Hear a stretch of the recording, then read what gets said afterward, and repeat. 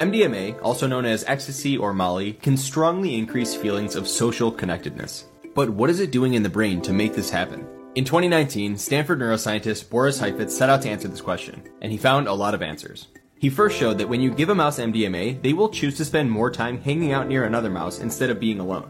And interestingly, an even stronger effect was observed when both mice were on MDMA. So we know that MDMA increases the levels of 3 neurotransmitters in the brain: serotonin, dopamine, and norepinephrine.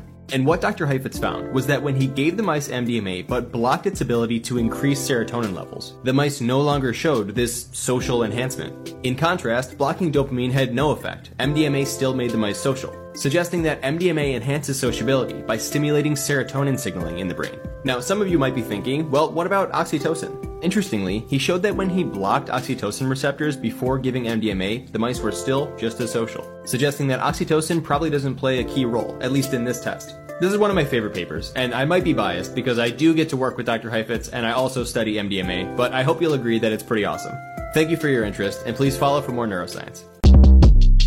Short Cast Club